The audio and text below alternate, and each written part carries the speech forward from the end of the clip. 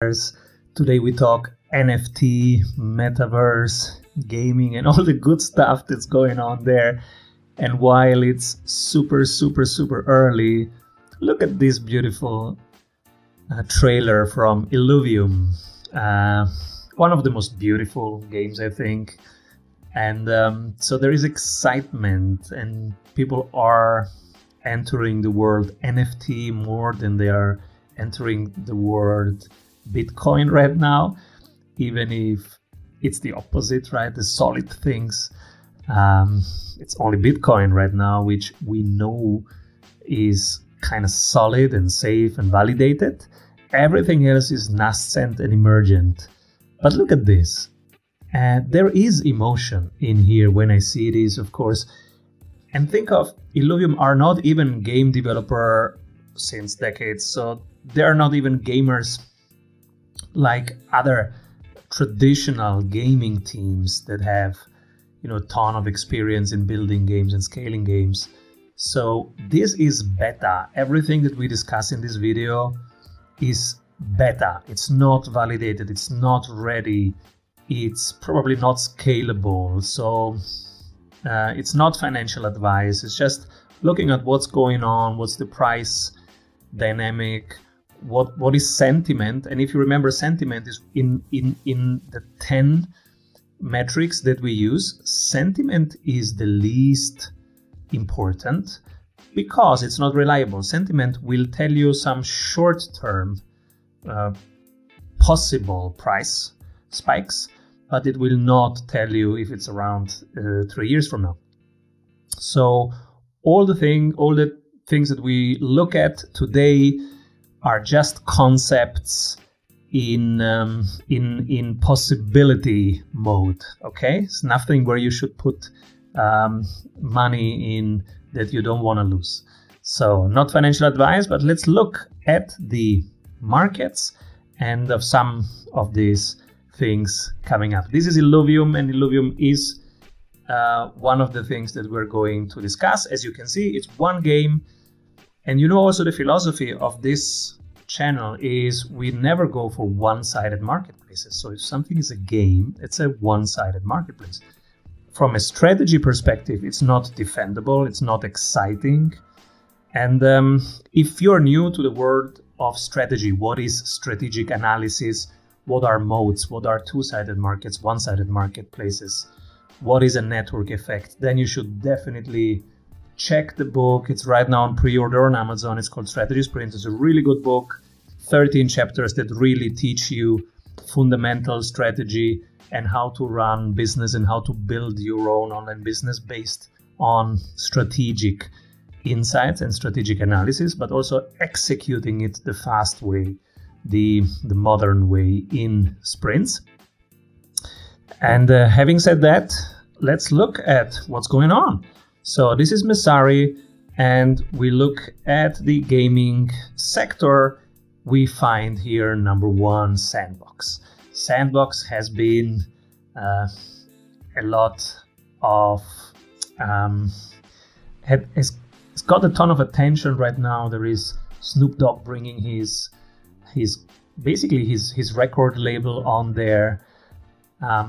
Sandbox is something that has recovered strongly and is probably one of the most interesting things to watch moving forward. So it's ranking number one. Ranking number two is Axie Infinity, and Axie has its use case. I would not want to hold it. I never did hold it, and I would never want to hold it, and I'll tell you why.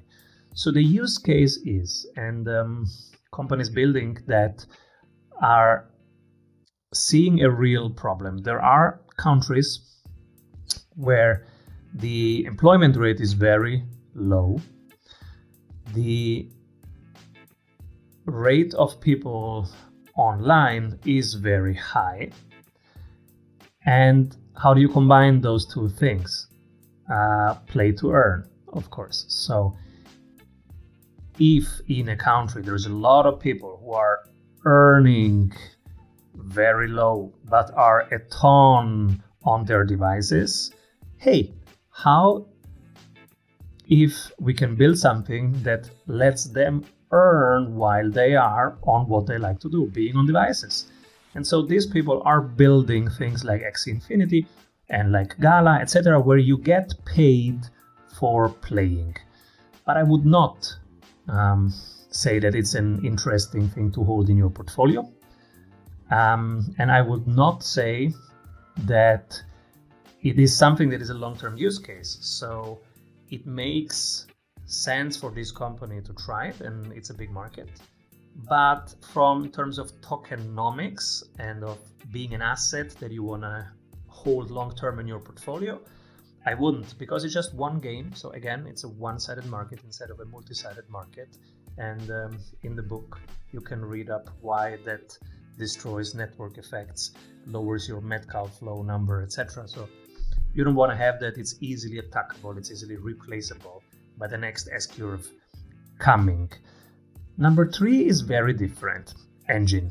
This is, of all these coins, is the only one that we are holding right now. And in our portfolio, an Engine is really interesting because it's a picks and shovel. You know, when during the gold rush, you could either try and find gold, or you could say, okay, everybody will need a shovel and will need a pick, so let's sell them picks and shovels. If we look at the gaming metaverse right now on NFTs, what are picks and shovels? This is a very important question to ask yourself. This is a question that I'm asking myself every day. What are the picks and shovels right now? And Engine is one of those things that might be it. So I'm holding it. This is not financial advice. Do your own research. Look into Engine. We did the full fundamental analysis on Engine, so you can watch it even on this channel. And then we have Illuvium, which you just saw. It's beautiful. It's nice. Beautiful colors. And it's just a cool game, but it's not a real game. And it's a one-sided market. Not a real game in terms of traditional gaming companies who know how to scale games. So you have product and you have marketing, right? And then we have Ultra, super interesting to watch. And then for a while, we have nothing interesting coming in here. Yes, they are getting a lot of attention, but nothing that I would really recommend. I would, if you're looking into the space, share with you that I am looking also into Render. Because Render has, and I did hold Render for a while, and I will probably hold Render again. It is on my watch list, because where are people gonna have all that computational power? So we will soon reach the limit of what we can compute, what we can render on our devices. We are on our phone, we want to play. We are on the iPad, we want to play. Like, I live a lot on my iPad in the day-to-day. So when I move over to another room, I quickly go to the iPad, I quickly go to my phone. So how can these devices have 17 times the computational power they have now? Because that's what we will need moving forward in terms of rendering capacity on the technical level. So this will probably not be solved on a device level. It will be solved on a cloud level. How can we, pull together rendering capacity, and then everybody from their device, they tap into that big rendering capacity, but just from their phone. Like Google is solving it right now, and others are solving it right now. Just that we have a phone, but that phone taps into the superpowers of a cloud capacity, cloud functionality. And Render is doing that. And Render not only is doing that since decades. I know people who worked with their team, and they say that the founder is very, very smart. They say he's a genius, he's a genius. And they have worked on rendering projects with Disney, with Pixar, etc. So in the traditional world, they are quite established and they know what they're doing, and they're now creating the decentralized version of that. Tons of question mark if it will work, tons of question mark who of the ones creating these solutions will be the team that wins in the end. But I would say they have a chance. And we're talking of a huge total addressable market, huge chance here. So Render is something on my watch list right now. We don't hold it, but I'm watching it closely, doing fundamental analysis. There is not enough to analyze right now, but I'm doing it. And so as soon as I found more solid insights, I will share them with you. That was my NFT and gaming video for today. Hope that helps. Whatever you need, put it in the comments. I'm happy to dive deeper. Let's research together and grow our wealth and keep our wealth together in this community. Keep rolling, everybody.